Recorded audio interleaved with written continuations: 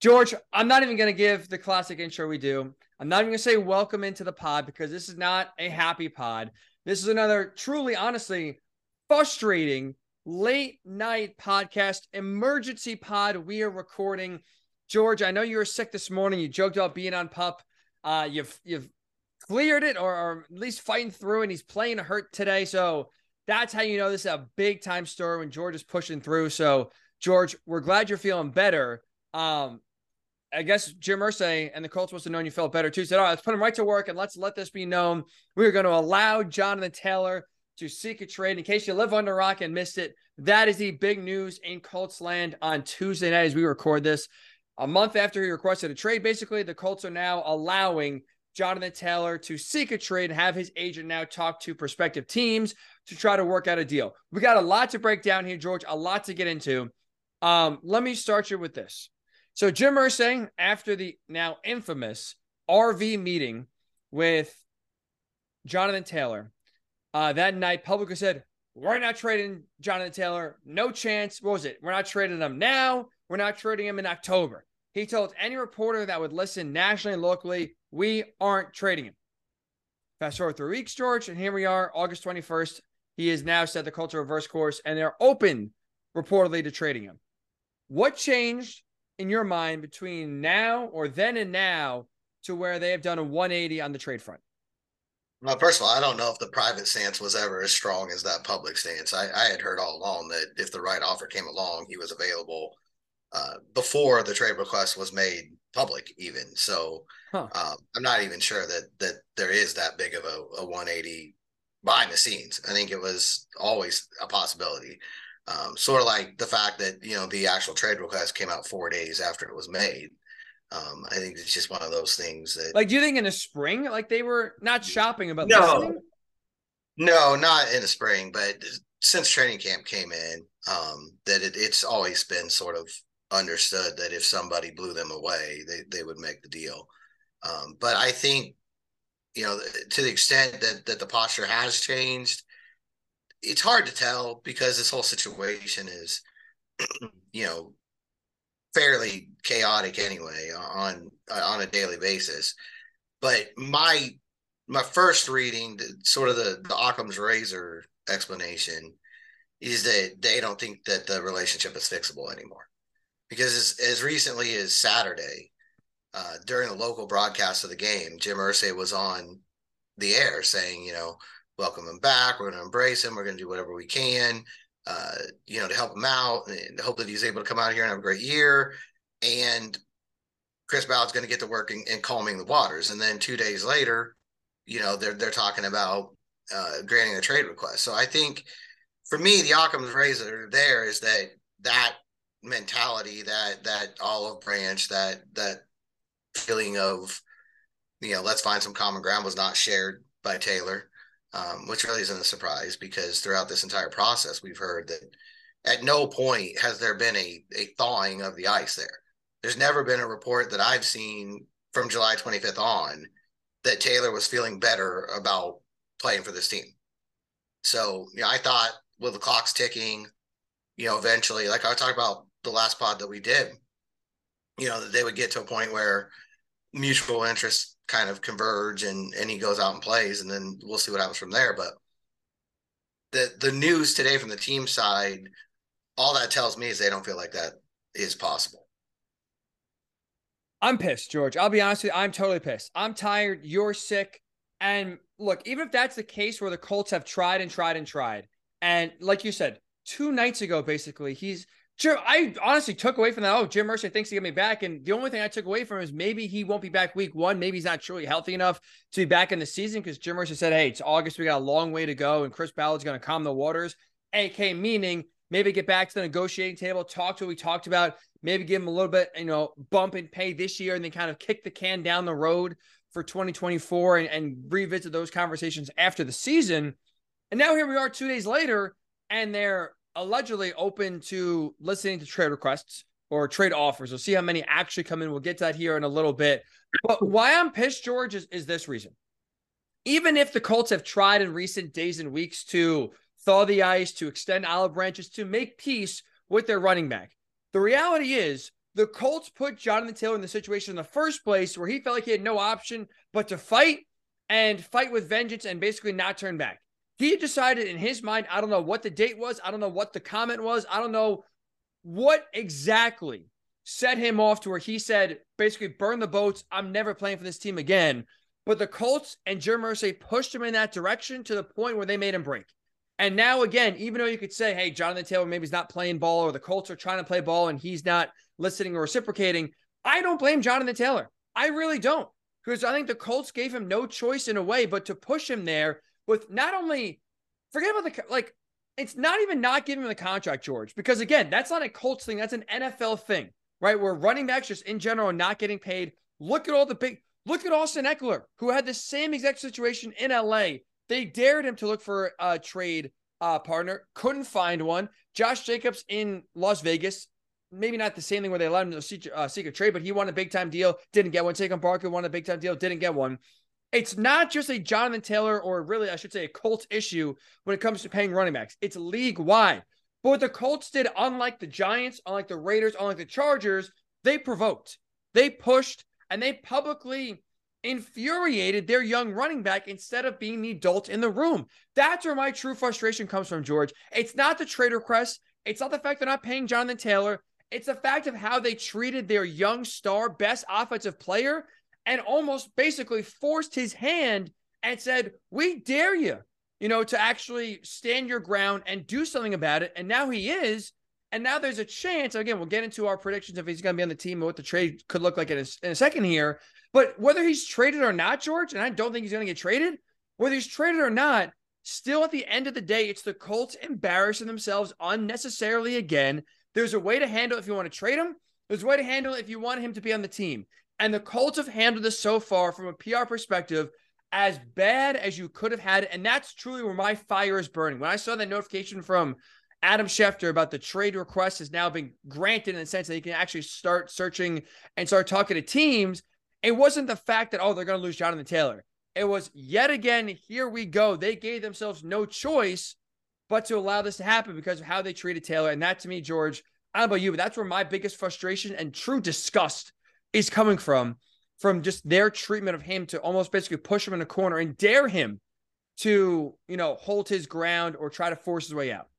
It's absurd. I've never understood their stance from the get-go. I mean, I feel like they were holding all the cards at the beginning of this because the running back market was terrible. And because you were Taylor's only route really was this route. So you had all the cards at the beginning. If you just treat it, as you said, be the adult in the room, make an offer, even if it's a bad offer, negotiate in good faith, get back and forth, try to find a number that you can find. That's all you had to do here. And I feel like instead of playing their cards, Jim Irsay just lit them all on fire and, threw them into the air and danced in the ashes. And that's where you led to, where we are today. I think it's probably why I'm a little bit more sanguine about it now. It's sort of been going this way for a while. Like I told you before we started, I don't know what changed today other than, they're giving him the right to seek a trade. But if there was a great market out there, that deal would have already been done. I just don't think there is much of a market. We'll see if somebody wants to pony up what the Colts want, which Stephen Holder's reporting is a first round pick or equivalent of that. And then also pay Jonathan Taylor market-setting contract, then kudos to that team. And I think it's probably the best thing for the Colts and Jonathan Taylor if that's the way it turns out. I still don't think that's a likely outcome. We'll see. I don't think either side handled this well. I think more is on the Colts because, again, they have to be the adult in the room. Their whole goal in this entire thing to play it right was to shut up. That's it. That's all they had to do. Don't say anything. Just play the cards that you're dealt. Negotiate with your best offensive player in good faith, and don't publicly start a fight with him. That's a pretty low bar that they were unable to clear. I also think that Taylor has overreacted to something that is a league-wide issue that's not a Colts issue, and I think he's played his cards poorly too. And I think that's why everybody comes out of this not looking great right now because it is a terribly ugly situation. And I think it's one of those things where when you're a kid and your parents are fighting too much, sometimes a divorce is the very best thing that can happen. And I think that's where the Colts and Jonathan Taylor are. Look, you could be right in that Jonathan Taylor's overreacting. We know, and we've seen publicly now his agent's not exactly, I think, handling this correctly in terms of challenging Jim Irsay on Twitter and saying a lot of other things as well. But again, like the Colts bare minimum, like if this is a child versus adult situation, if you want to kind of use those terms, the team is the adult. You have to be, like you said, the more mature person in this situation. And even if you are in the right, like you said, shutting up is the best thing to do here, George. And it's you. This is why it's also frustrating because the Colts are not alone in having running back struggles this offseason. Raiders in the same boat, Giants in the same boat, and to a lesser extent, the Chargers also in the same boat as well, where their running backs are speaking up publicly, are voicing their frustration. You had Saquon Barkley go on a podcast and basically say, I might sit out the year. I don't know if I'm going to do it, but I might sit out the year. And you know what the Giants did? Zipped their lip, gave him this BS extension contract full of incentives that he's not going to reach, but made him happy for a year and just said, you know what, we'll revisit it in 2024 and we'll see what happens then. But at least for 2023, we know, especially since we paid our quarterback and Daniel Jones, we are a better team with you on it. We can't afford to have you go, and we're going to take 2023 and have you be on the team. The Raiders, look, Josh Jacobs is coming back to the team at some point before week number 1. They have said nothing as he sits out all of training camp. The Colts have had plenty of examples around the league to learn from and say, oh, the Giants are handling this one way. Okay, the Raiders kind of similar. Okay, well, their running backs, maybe not happy, but they're going to be there, and they're not at least making a public spectacle of it. And here we are. What could we do? We could shut up and do what they're doing and probably have a better outcome, and probably, I'll say bare minimum, have Jonathan Taylor back on the field week number 1, or we can tweet about the CBA and how running backs are unfairly or, crying about a contract that they signed, and that's on them.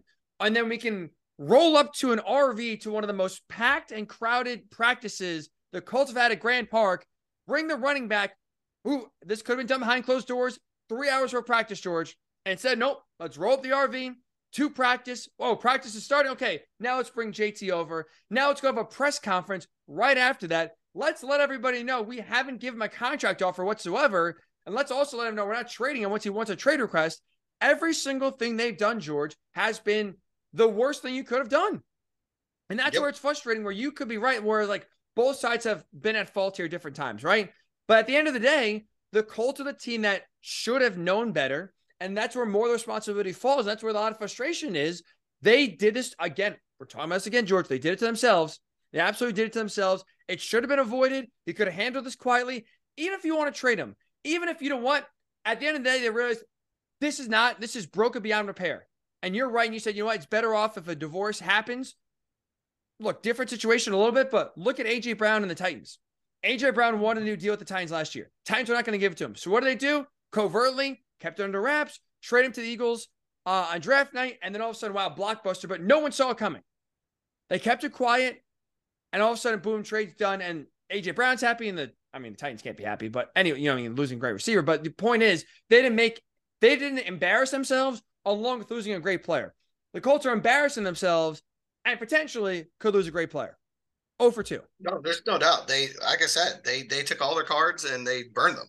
They didn't play them, and they did it publicly and in ridiculous fashion. But this is a team that hired Jeff Saturday just a few months ago to be the head coach. So it's hard for me to get a whole lot of like anger or frustration because, like I said earlier, the circus never left town. So I don't know. I would be upset maybe if I saw the Giants do this, where there's a history of, really doing things right by their players and solving things like they did with Saquon Barkley. Right now, this is who the Colts are. The snake bites you. It's not the snake's fault, right? It's your fault for getting around the snake and letting it bite you. If the Colts do something like this, at this point, they're showing you who they are.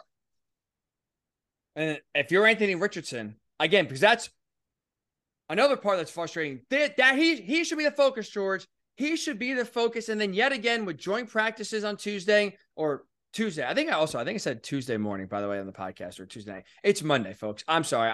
It's late. I think I got my days all confused. I'm seeing red right now how pissed I am. But Tuesday for joint practice, guess what, George? The main story is going to be Jonathan Taylor in his future. Thursday's preseason game, Jonathan Taylor in his future. Probably every day until he's traded or the season starts, it's going to be Jonathan Taylor in his future. And like you said, if he's not traded by week 1, every game until the trade deadline is Jonathan Taylor going to be traded? What does it mean for his value? Does he like the team? Does he not like the team? Again, it's another situation where all the attention is taken away from where it should be. All the energy is taken away from where it should be with the quarterback and put on a player and a position, especially a position that's, again, not as valuable, but a player in Jonathan Taylor who, again, is a great player, but not going to be the future of this team in the sense that when the Colts are Super Bowl contenders, hopefully, sooner rather than later, Jonathan Taylor is not going to be the number one reason for it. It's going to be the quarterback, and here they are again, taking away and hurting Anthony Richardson's potential development by not only removing the best offensive weapon he has, the most proven offensive weapon he has, but also making a spectacle as well. And again, if you're AR, I know you've been around the team for a few months, you got to look around and seeing how they're handling this, George, and look and say, I don't know if this is the right future or right organization that's going to get the best out of me. Like, if you talk about potential put in positions to succeed, what you're seeing so far, you can't be thrilled. I think the bottom line is, that's the most important thing is developing him. We've talked about that from day one. No matter what else happens this year, whether Jonathan Taylor was on the team or off the team, the record didn't matter. Getting the playoffs, none of that it was in the picture. Developing number 5. That's what it's always been about. It's what it's still about. And nothing about this situation helps that in any way. Nothing that they've done from day one with Jonathan Taylor since camp started helps the development of Anthony Richardson. Now, I don't know how far I'm going to go down with him and, his thoughts on the franchise. He's a rookie right now. He's got so many other things on his plate. I'm sure he's not happy about it. I can't imagine he's sitting in his hotel room in Philadelphia right now celebrating like, hey, can't wait to get JT out of here. But at the same time, he's probably way more focused on other stuff. I think the reason that's not as high on my mind is that the one guy who absolutely should be most affected by this and who should be showing the most weariness about this franchise is Michael Pittman, because he's same draft class, same situation, and Pittman doesn't seem to be overly bothered about it. Part of that's because his situation's a lot different. He knows he's going to get paid by somebody, but it doesn't seem like he's trying to force his way out the door either. And I would think he would be the first one to do that. So it's just, to me, it's another unnecessary, even if it does end up costing them Anthony Richardson in 4 years, then it's even a more colossal mistake than we already think it is. But even if it doesn't, it's just another situation where this team just keeps making things harder on itself than they need to be, from little things to big things. Shaq Leonard's not out of practice Thursday. Put out a memo, put out a statement. He's in the concussion protocol. It ends. Instead, there's 2 days of wild speculation about what might be going on. Oh, he's in the concussion protocol. I don't know if that's makes you feel any better. That's a very scary thing, and especially with a guy who's been through it as much, but he seems like he's doing well. That's the good news. As I mentioned, he was out there and in good spirits on that Thursday. So, just put that out there publicly. But a little thing like that all the way now to the situation with Jonathan Taylor, where bare minimum, you're making your offense one-dimensional, which is not going to help your rookie quarterback. If defenses will know coming in, it's either Anthony Richardson running or the passing game, they're not going to worry too much about the running game right now. And I don't know how that helps your quarterback develop. I don't know how that's something that is good for his long-term future. Whether or not it gets fixed, they could draft a running back next year who could come in and set records and be the perfect fit in Shane Steichen's offense, and it still wouldn't change the fact that they hampered the first year of development for Anthony Richardson. Like, that's where, when I mentioned AR, and again, his right now question the organization, think about it from his perspective, right? You come into a new team, you are saddled with being hopefully the next franchise guy for a team that struggled last 5 years to find a quarterback. And you go in, and we've seen so far in training camp, without their best offensive player on the field, how this Colts offense has looked. We saw it in Buffalo, 3 drives, 0 points. We saw it in the joint practices against the Bears, George. Look, we saw a lot underneath stuff, not a lot of points, and especially when they got into the red zone, that has been an area where Anthony Richardson has struggled. And on the odd times when they have scored touchdowns in practice, guess what happened? Call back for penalties, and they're unable to overcome them. So this is an offense where the margin of error is razor thin, in large part because there's not a lot of proven talent that can explode and be a true reliable player on the offensive line, in the running game, or at the skill positions outside catching the passes. And so if you're Richardson, you see, okay, this offense is right now in training camp and preseason not looking very good. We have this Mercedes. We got this Ferrari right there in the garage, ready to go. Down year last year, but it's all fixed up, allegedly. It should be ready to rev. And also, by the way, you look around the team and you look at, okay, the most expensive positions on offense and really on the team, George, are where? Quarterback, right? Obviously. Now receiver is shooting up. Left tackle is now a premium position. And getting after the passer, right? Pass rusher, edge rusher. Those are the 4 highest paid positions, the 4 premium positions, if you will, when it comes to getting the most bucks. And you can understand, okay, if the Colts are against the cap, they have $2 million in space. They got a lot of guys they are paying or about to pay. Okay, fine. Sometimes not everyone can't get paid. That's part of the reason why the NFL is so much parity to the salary cap. Fine, you got to lose a guy like Jonathan Taylor. Great player, but at a position that's less premium, that's less, prioritized. You have Anthony Richardson. You're in the first year of your rookie deal. Michael Pittman Jr. is on the last year of his rookie deal. Bernard Ryman's on year 2 of, what was it, 3rd-round pick, right? So not even, a lesser contract. Kwity Paye, Dio Adengbo, like Samson Ebukam is what, a 3-year, $27 million deal, so $9 million a year. The 4 most important positions on the team in terms of, or the 4 highest paid positions on a team, George, are making rookie salary or average money, if you will, for that position. No one's getting paid. They have $20 million basically in cap space. They have the money. So again, forget about for a second, about the running back position and the value of it. This team does not have the excuse of we have money tied up elsewhere where they can afford to possibly trade their best offensive player and then replace them. The thing. You can't replace them with anybody. You're replacing him with a bunch of scrubs, bunch of backups, and making Anthony Richardson's life that much harder when you take away the only threat right now they have an offense. Like you said, John Taylor's not there. You're one-dimensional.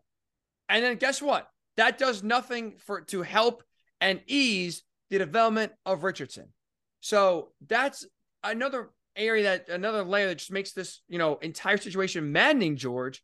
It's not like they're tied up financially where they can't afford him. They have plenty of money to spend.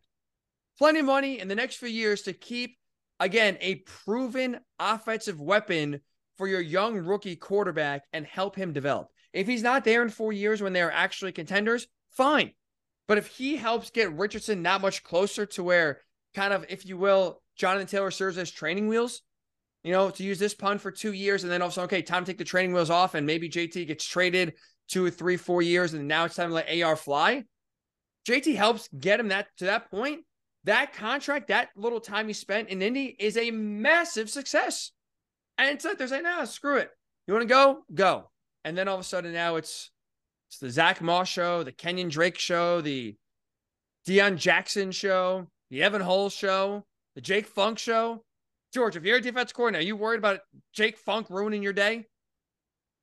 He did score a touchdown on winning touchdown against the Bears, but no. Touche. That's what, that's the laugh I needed, George. No, the worst part about all that is that Irsay said, in that post luxury motor coach press conference, want him in here. We want to give him, have him help out Peyton have him help out Anthony Richardson the way Marshall Faulk helped out Peyton Manning.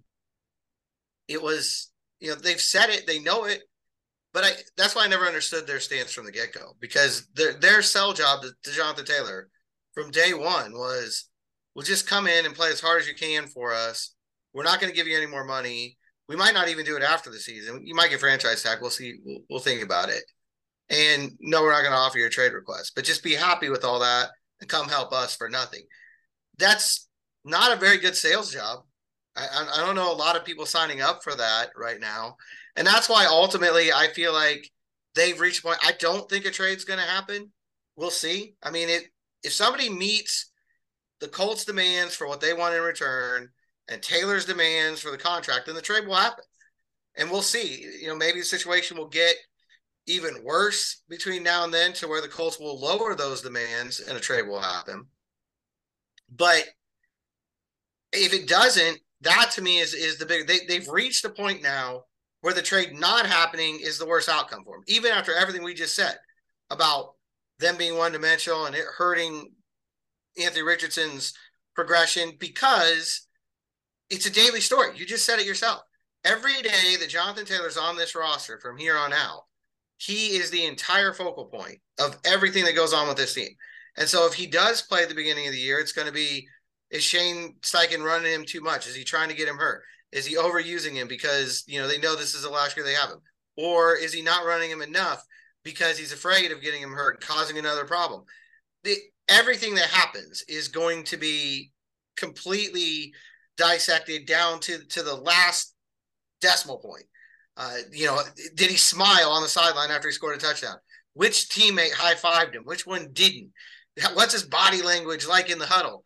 As bad as the on-field situation is for Anthony Richardson, if Taylor's not here, I almost think the circus, if he is, could be worse. I'll get into that second. I do want to attack quickly what you said first. You said a trade does not, you don't think it's going to happen. You think he'll be, for lack of a better term, on this team in 2023? We'll see, unless the Colts lower their demands. I mean, right now, if the reporting we have is true, and granted, this whole situation is so fluid. Who knows if what's true, you know, tonight on August 21st is going to be true in the afternoon on August 22nd. But in the state of play right now, as we understand it, I do not see a team giving the Colts a first-round pick or the equivalent of a first-round pick and signing Jonathan Taylor to a market-setting deal. If one of those two changes, particularly the first-round pick compensation, maybe a deal happens. But under the current parameters, the list of teams I would say that fit that is zero. I'm in total agreement. I would be shocked, honestly, if there's a trade. Because it just, I don't see how, again, you want to talk about the running back being devalued. I don't see now that is being the case when we're seeing a play in front of Rise. And all of a sudden, a team's going to come around and give the Colts a massive, you know, trade offer in terms of draft compensation, and then pay Jonathan Taylor either Christian McCaffrey's making $16 million a year. He is the league leader when it comes to running back salaries on average annual value. I don't see a team swooping in and giving Jonathan Taylor $16 million or even a little above that to surpass him and be the highest paid running back. Why? I can't see a team doing both. Especially, like, let's get into this, George, really fast here. Like, maybe I'm being naive. Maybe it's me. Jonathan Taylor, the reality is, the reality fact is he's on PUP. Physically unable to perform with an ankle injury. They had surgery on in January. Supposed to be 1 month recovery. Now we're going on month 8. And allegedly, according to him, his ankle's still not right. He left the team right last week to go seek therapy and do some sort of rehab away from the team. Now he is back with the team. But if you're Jonathan Taylor, or if you're another team, you're going to give up the equivalent of a first-round pick in some form, pay the man either right at $60 million range or even surpass it. So have him be a bare minimum top 3 paid running back in the NFL.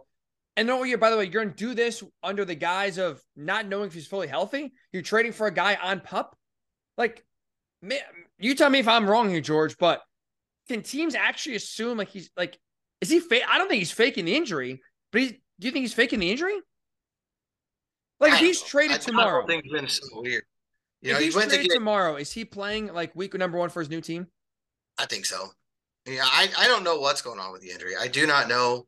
You know, he went away to get treatment. That sounds serious. But at the same time, the trade request remains active. It remains something he's pushing. And I just, to me, a guy who was injured and still trying to come back from an ankle injury that happened in January would probably be more focused on that than he would on a trade right now. So that's just me reading the tea leaves. I don't know where that situation is. And I think that would cause a general manager and an owner in another city some pause. They'd want answers to that. You know, is he hurt? If not, why isn't he out there? The last time they saw him, it wasn't great. It wasn't terrible. It wasn't great. He missed 6 games last year. You know, he had a couple really unfortunate, untimely fumbles. There were a few missed assignments in pass protection. These are things that if you're giving up a first round pick and $16 million, that are going to give you pause. I mean, they just will. That's not a knock on Taylor. I said all along, I would have signed it. I would have sat down with him. I would try to work something out, but I don't know how open they were either. I say that, without knowing how dug in his agent was at the beginning of the process. I don't know where that stands. So, but assuming that they were open to the idea of an extension, which we may never know because the Colts weren't, I would have gone in there and I would have tried to work something out. Whatever 3-year deal, 4-year deal you could have gone. Because I think this team, it's hard for me to make any kind of argument. This team is better without him than it is with him. I mean, they're just, if he's back there, it opens things up for Anthony Richardson. We've talked about it. Go listen to any pod throughout training camp. We've talked about it again and again, how important he is to this football team. So I would have gotten the deal done. But I can understand if you're in another city and you haven't watched them beat the Patriots single-handedly in December of 2021, and you haven't watched them, go out and do some things that he's done on a regular basis, that there are questions that you would have that would need to be answered before you would pay him the kind of money that he wants, allegedly. We'll see, if a deal gets done, we'll know what he was really asking for or what he was willing to take, and give the Colts the compensation they want. There's just too much mystery in this for me. But the thing about the NFL is all it takes is one team. Ask Deshaun Watson. He wasn't getting a $200 whatever million guaranteed deal until the Browns did it. And it sounds like there were 31 other teams that weren't going to do it. So I think for Taylor right now, he just needs that one team, whoever it is, Chicago, Philadelphia, Miami, Buffalo, whoever it is, to come in and say, you know what, we're going to do it. And that makes the deal happen. Going back to the pup list for a second, George, I guess my thing is I initially questioned if he's actually hurt. I thought this was, again, a hold in to begin with.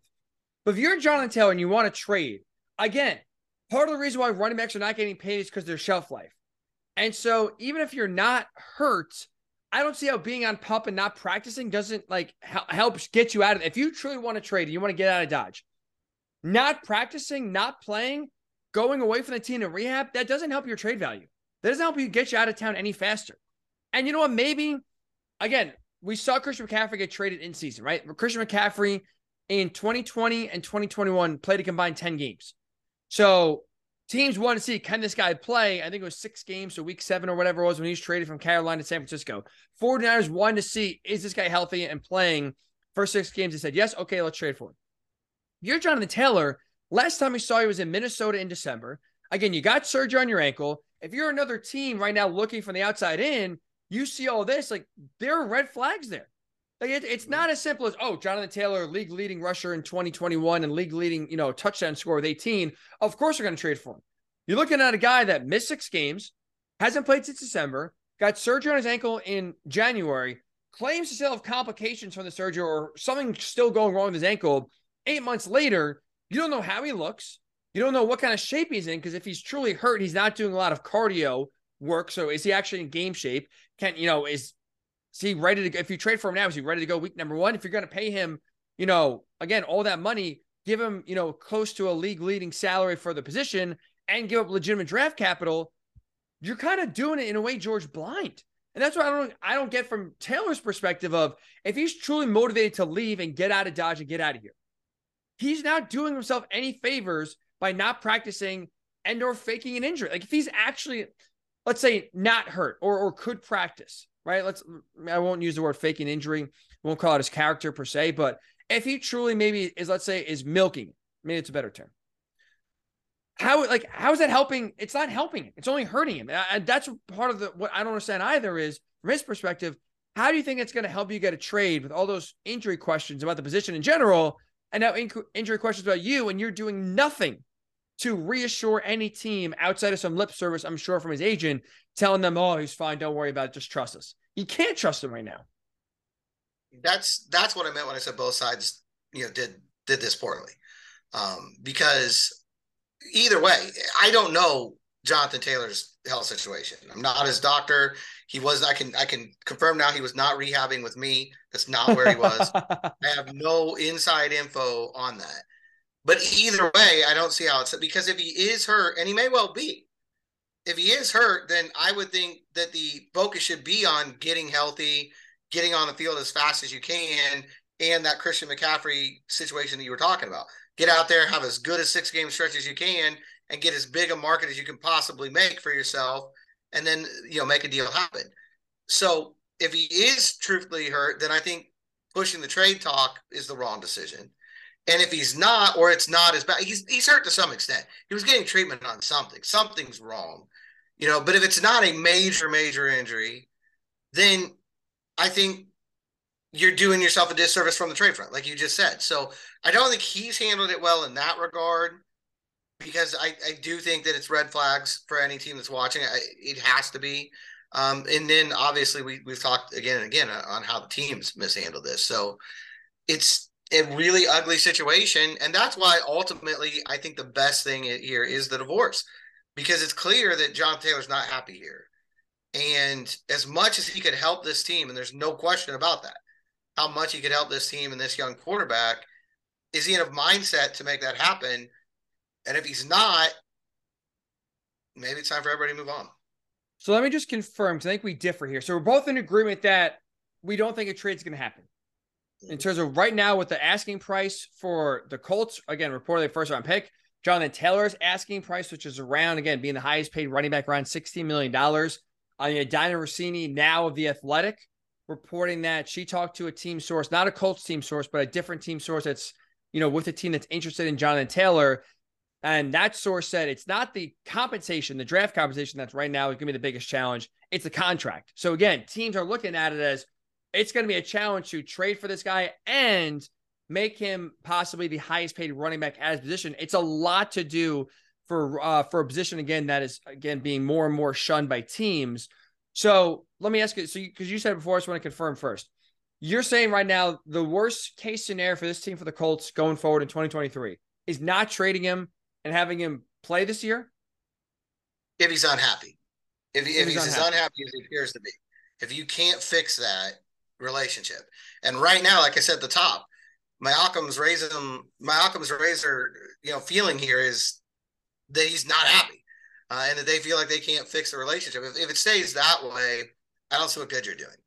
I just don't see where that, at some point, you're just going to make the situation worse on both sides. Now, that being said, on field, there's no question that they need him. I mean, this offense has got to grow. It's got to take steps forward. The quarterback has to grow within it. It can happen without Jonathan Taylor, but it is probably 200% more difficult than it is with him. I mean, it becomes such a less likely outcome. And the burden that's put on Anthony Richardson's shoulders is so much greater without it. But at the same time, I think if you've got an unhappy Jonathan Taylor, you might be in the same situation anyway. This is why I think the running back position actually helps the Colts in this situation if a trade does not come to fruition and they are staunch in their belief of, hey, we're not trading you unless we get a first-round pick back. And if they stay to that, that bar that they set, and they say, and John Taylor has no other option because he's not going to hold out, because, again, I don't see it holding out benefiting him, losing game checks. The Colts, I think, can absolutely weather the storm of him being upset but on the field, because at the end of the day, again, anything that Jonathan Taylor does to sit out and miss games is going to be held against him when he goes next year to whenever he hits the trade table, either the trade market or the free agent market, and is able to negotiate a new contract with teams. It's going to be held against him.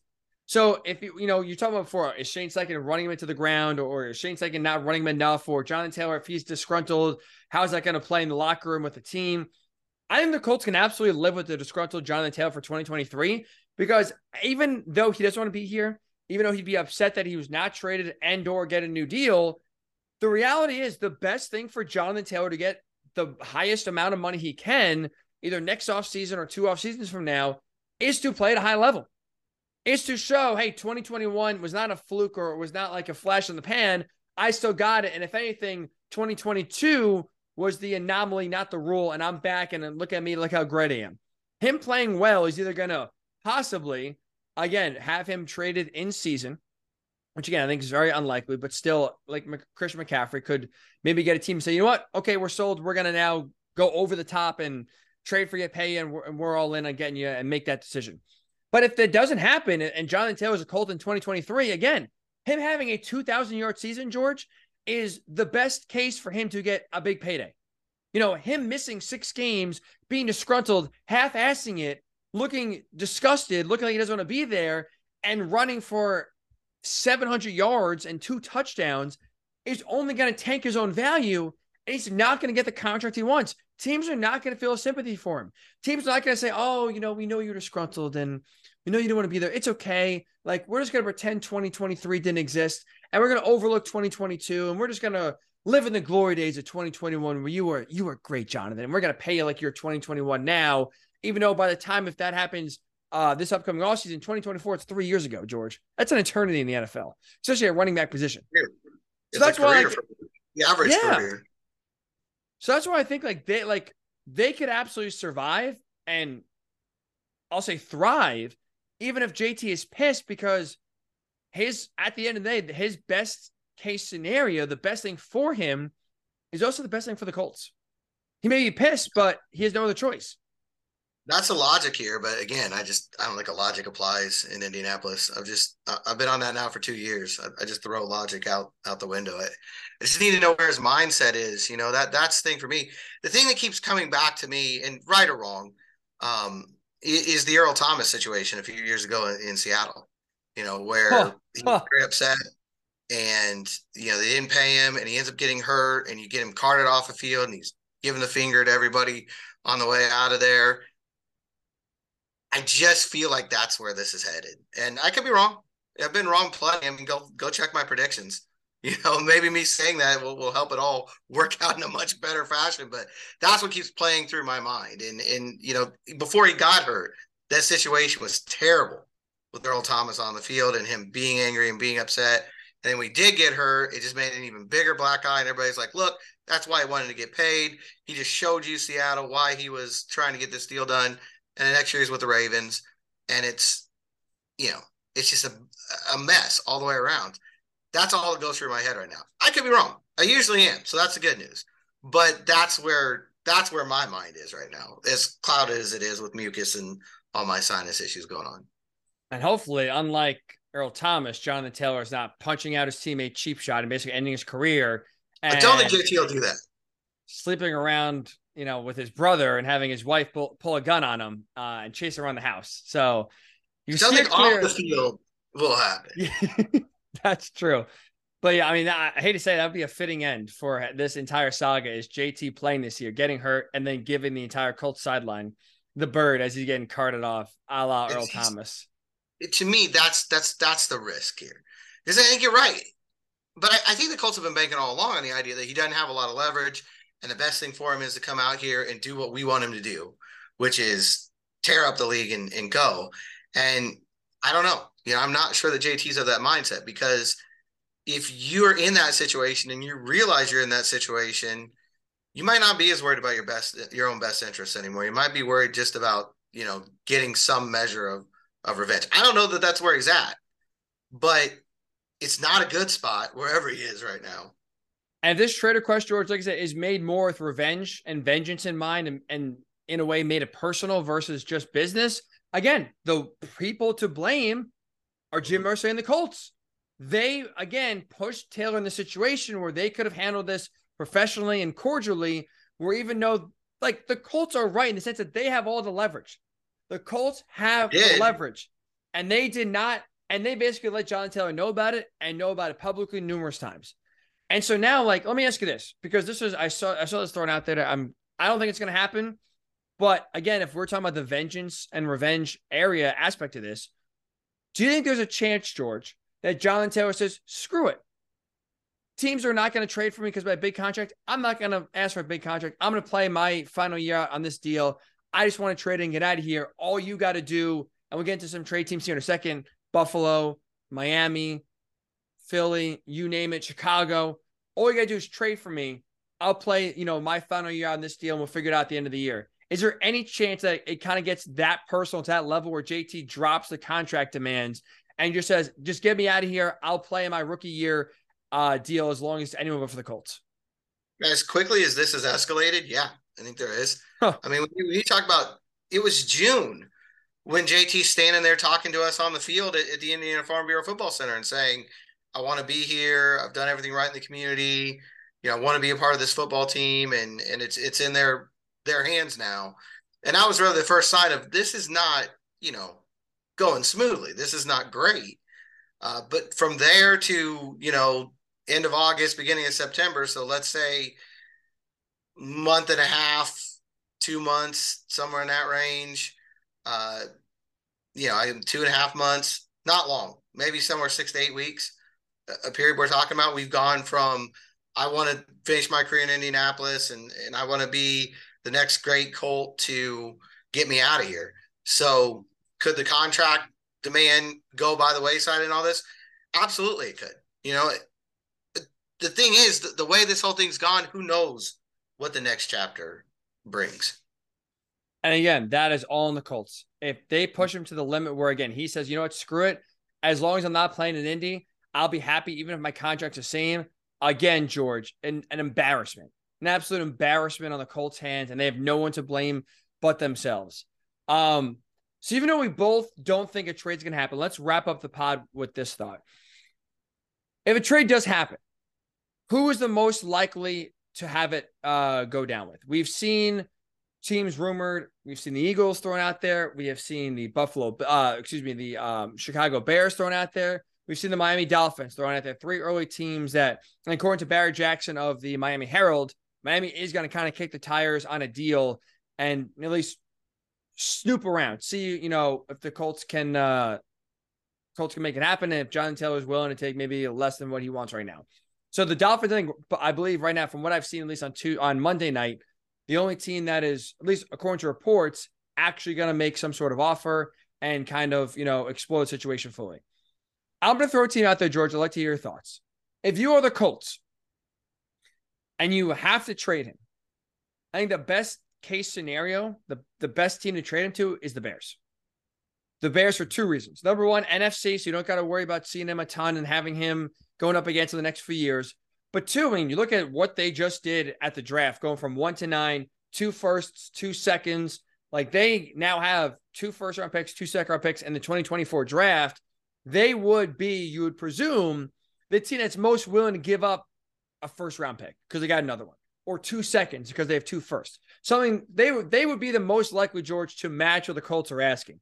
Is there a team right now you think would be a better case than the Bears, or is that kind of for, basically a match made in heaven in the sense that if a trade does go down, this is the, if you want to call it, quote unquote, perfect team that could match the offer? Yeah, the 2 teams that come to my mind, Chicago, it makes the most sense because obviously get him out of the conference. You're not going to see him, maybe the rest of his career if he stays in Chicago. If you do, it's in the Super Bowl and then everyone's happy. So I don't see that as, I think that's a really good destination there. More importantly, what you talked about, they've got a tremendous riches right now of draft picks. So, if they want to share some of those, send them Indianapolis's way, as we talked about when the Bears were trading the number 1 overall pick. The general manager has a very good relationship with Chris Ballard. They had a nice conversation during one of the joint practices in the end zones. They're tight. It should be a pretty easy deal to do. That's the one that makes the most sense on paper. Taylor can go there and be for Justin Fields what he was supposed to be for Anthony Richardson here. Makes a lot of sense in a lot of ways. Just purely from an on-field standpoint, not dealing with compensation or salary cap, because I'm not even sure they got the room. The team that could use him the most is the Bills. You put him in Buffalo, and that offense gets the running game that they've been missing, and they might be the AFC favorites. Now, I don't know what their appetite is for offering enough to get him, and I don't know that they've got enough salary cap space to make it happen. But if we're just talking Madden, the Bills are the place, where I think he would fit the best. He would make the biggest difference. The team would make the biggest leap. If you're talking about the Colts getting the best return and sending him to the place they want the most, I think it's Chicago. It doesn't for me, but for you, does how good the team is matter? No, I think what matters is what do they want to give you first and foremost. If Miami wants to make, Tyreek Hill available, then hey, do the deal. Don't worry about them being in conference. Don't worry about having to play. You know what I mean? Like That's a to me, trade I would do. it's more about what they're going to offer. You know, if Tennessee wants to make a trade that's just unbelievable, or Jacksonville or Houston, even in the division, to me, if Houston wants to give you the number one overall pick or whatever they've got, their first round pick, sure. You know, do it. Get the best thing you can get. I don't think it matters how good the team is. I don't think it matters where the team plays. But I think Chicago might be right now that perfect storm of, oh, by the way, they're in the other conference and they have the cap space and they have the need to give their young quarterback some help and they can offer you a ton. You know, does Green Bay get involved? I mean, I haven't heard their name, but they've got a young quarterback. Obviously, he's got ties to the state of Wisconsin. Green Bay get involved here? Who knows? Buccaneers are a team that possibly too. Mm-hmm. Speaking of Leonard Fournette before, just go swap him out. Go play with Baker Mayfield. The guy with a chip on his shoulder. That backfield with Baker and JT could be interesting if JT does not get a new deal. Talk about two players with massive chips on their shoulders here in 2023. One last thing. So I lied. I do have one more thing I want to throw out there. And this is kind of like a very going far into the future looking, but this is also, I think, important. With this news now, the Colts entertaining trade offers. I think even if you are Chris Ballard, again, there's already a lot of pressure on him. But now going forward, George, it's pretty apparent. I hate to say it, but it's pretty apparent, unless a miracle happens, that Jonathan Taylor's days in Indy are numbered. You've made it clear, right? You set the line in the sand of we are not paying you. Maybe they want to reevaluate after 2023. And each day that passes right now, it seems like that's getting less and less likely that after the season, a contract extension will be awarded to Jonathan Taylor, or he'd accept it. Because either way, too, he has to accept it. And who knows? Maybe he's just ready to get out of Dodge and say, screw it, I'm out of here. Either way, George, you have made a commitment to not pay the running back position. You also have no one right now on offense that you feel good about that is a truly established, game-breaking, game-changing sort of player. Michael Pittman Jr. is the closest to it. And again, he's not shown you that ability to be a true number one receiver. If you're Chris Ballard, whether it's, again, in free agency, whether it's making a trade, or being aggressive in the draft and using this draft capital, if you do trade Jonathan Taylor to go get Marvin Harrison Jr., if you're not in the range to go get him, you have to now go all in on the receiver group, George. Like, you have to go all in and say, okay, if we're not going to get Anthony Richardson running back, so we're going to go running back by committee going forward here, then you have to make sure we have to be aggressive and get receivers, multiple receivers. Alec Pierce has built a nice connection so far. We see that transpires, but again, him and the same thing. He has to prove it, and maybe, who knows, even if he plays well, he could be outpriced, over the Colts budget. But they have a lot of money to spend. You cannot now not pay Jonathan Taylor, allow a great offensive player to leave your team, and not build another position on your offense and go all in and trying to get some sort of great player. You got to now make use of the cap space and the resources you have to go get Richardson. Again, if it's not going to be running back, get him a bona fide tight end or a bona fide receiver that actually can help him develop, instead of just wasting or throwing away a great piece and not then going to get a truly game-changing player that's not just a hope project of, oh, let's take a flyer on this guy in the fourth round, or let's just pick this guy up at the scrappy, but let's hope it happens. You got to get someone established, or in the draft, one of those can't miss receivers and be aggressive and go get him. George, you got to make good. Either way, for Chris Ballard, it seems like whether you trade him or not, it seems like, again, JT's days are numbered. You got to make good now and be aggressive next offseason and getting true weapons around Richardson. I think that's true no matter what. I mean, even if Jonathan Taylor is somehow tomorrow the biggest swerve of this entire story, it's all fixed and he signs a 5-year extension and does a press conference on the middle of the field in Philly and talks about how he's loved the Colts organization his entire life and can't wait to, win 5 Super Bowls with them. Even if that happens, you've got to build this. Look what Philly's done around Jalen Hurts. That's a blueprint. You got to go out there and trade for an AJ Brown, make it happen, add weapon after weapon. The big thing that I think that this does that we really haven't talked about, there's even more pressure on the offensive line now than there already was. When Jonathan Taylor's back there, you don't have to have as big a hole. You don't have to be as perfect with your blocks. He's going to make things happen. Now, not only do you have to make sure that you've got this rookie quarterback clean and healthy and upright, which is also tougher without Jonathan Taylor in the backfield. You've got to make sure that you've got every run play blocked to perfection so that the running backs can get the most that they can get out of it. That's what I saw in Buffalo. It wasn't Deion Jackson having an amazing day. It was him getting the yards that were blocked for him. And I think that's a lot to put on an offensive line that is also trying to bounce back from a down year. So I think, yeah, you've got to go out and you've got to fix these offensive skill position players, and you've got to add to that in any way you can, whether it's a tight end, whether it's another receiver. You've got to give him every weapon you can possibly have, whether it's using a second round pick again on a running back, like you did with Jonathan Taylor, to make sure you get the right guy.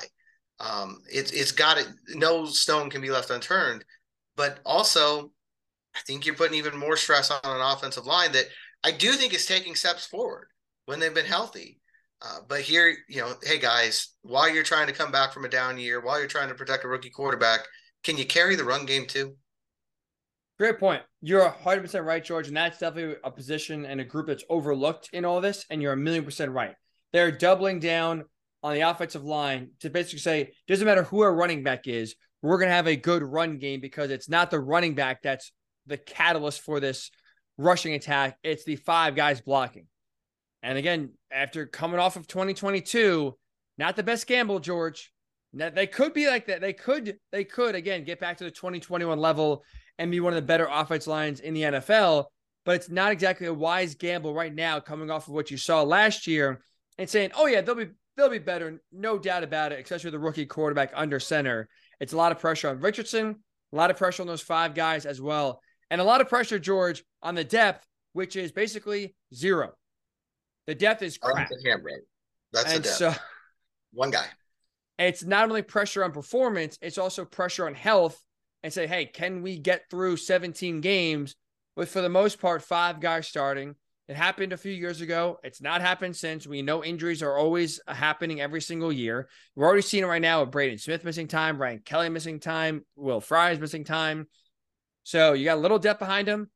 You need a big bounce back year from them. You got to help them, hope that they carry the run game and also protect Anthony Richardson. Now you're putting more on Anthony Richardson's plate to make plays and carry the run game as well.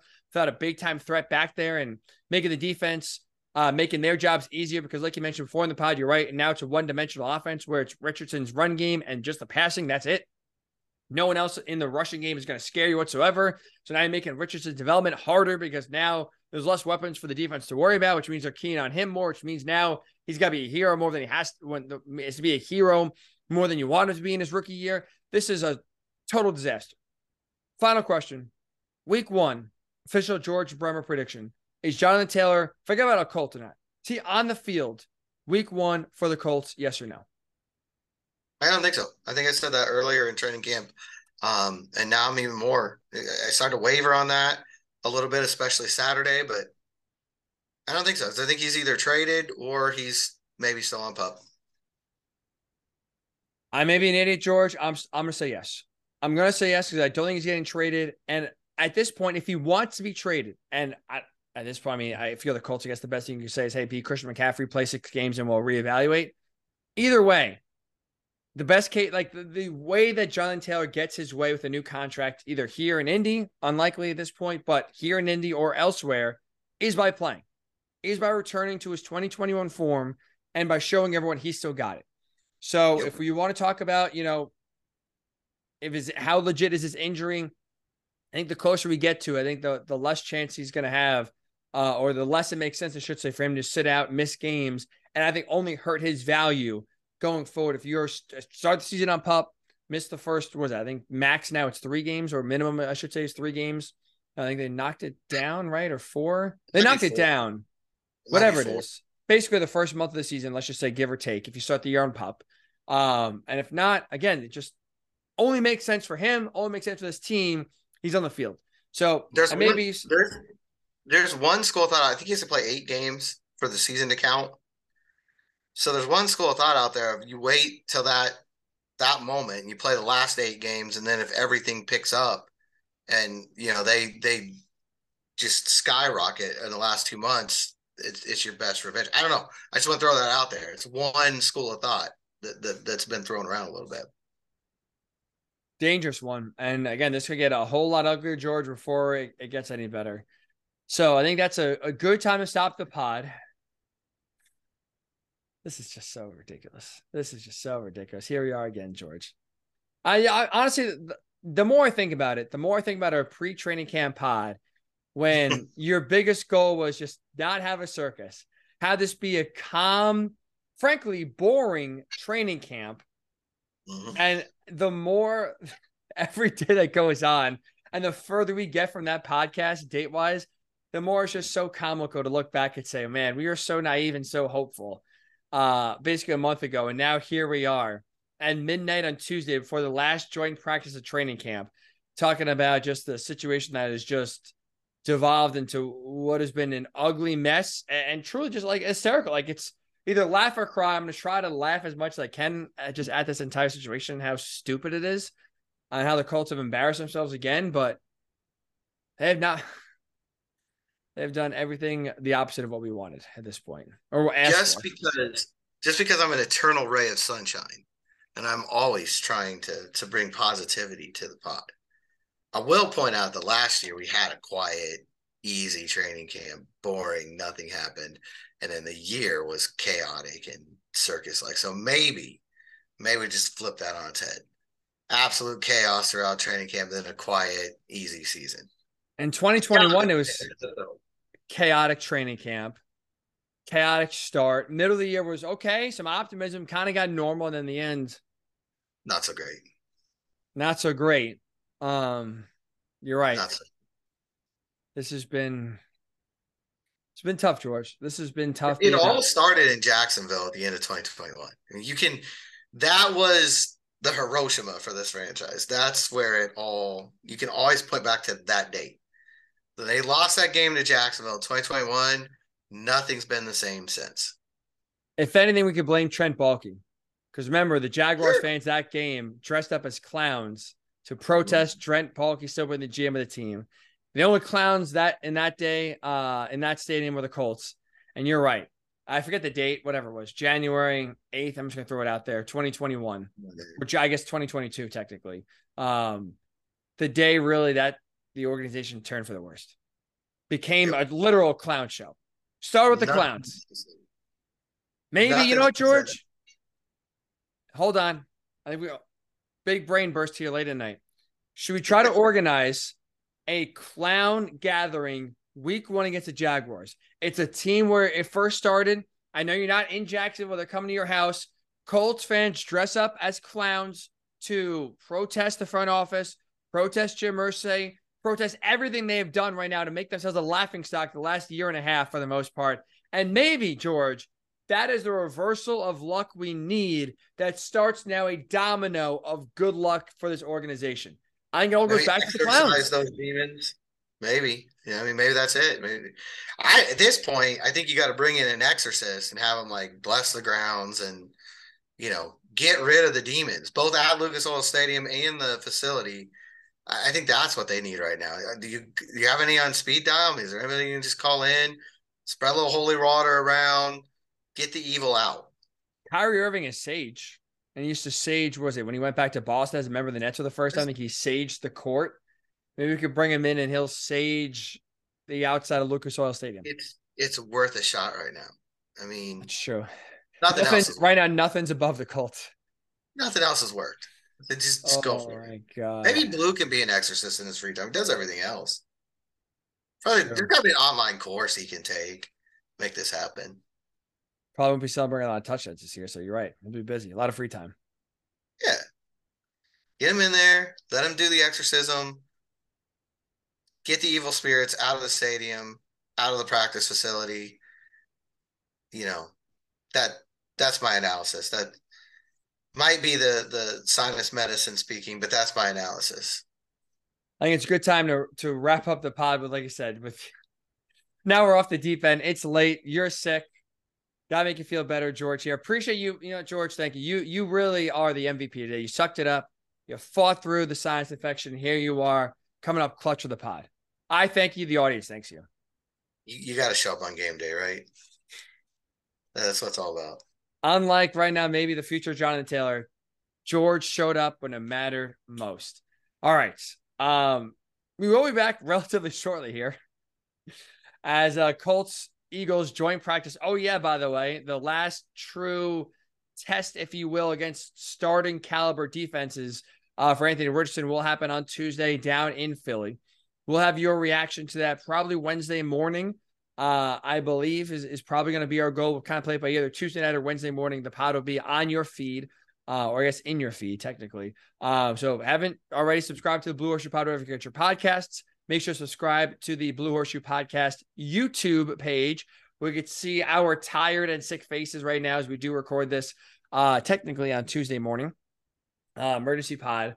So we will probably, George, talk and get some sort of details on Jonathan Taylor more. I don't know, by the way, maybe we'll have time to squeeze in Anthony Richardson's, and the team's stats and how they performed against the reigning NFC champs and Shane Steichen's former team. So not a lot of storylines going to joint practice. It's going to be a boring one anyway in Philly. Nothing to talk about. So thankfully for Jonathan Taylor and the Colts, they gave us something to talk about. Thank you. That's what we needed. We'll see. There's not a lot of media there in Philly either, so it's going to be hard to dig some stuff out of there. It should be fun to see how this goes. Obviously, the last big test for Anthony Richardson, and then it does sound like starters were at least going to play on Thursday in Philly a little bit. We'll see if that gets confirmed tomorrow or tonight, as the case may be. Yeah, in a few hours. We'll see if that gets confirmed or not, and then we'll go from there. George, feel better, buddy? I feel like I'm just going to blink and talk to you again. So I'll say we'll talk to you soon, and we'll talk to you soon right here on the Blue Horseshoe Pod.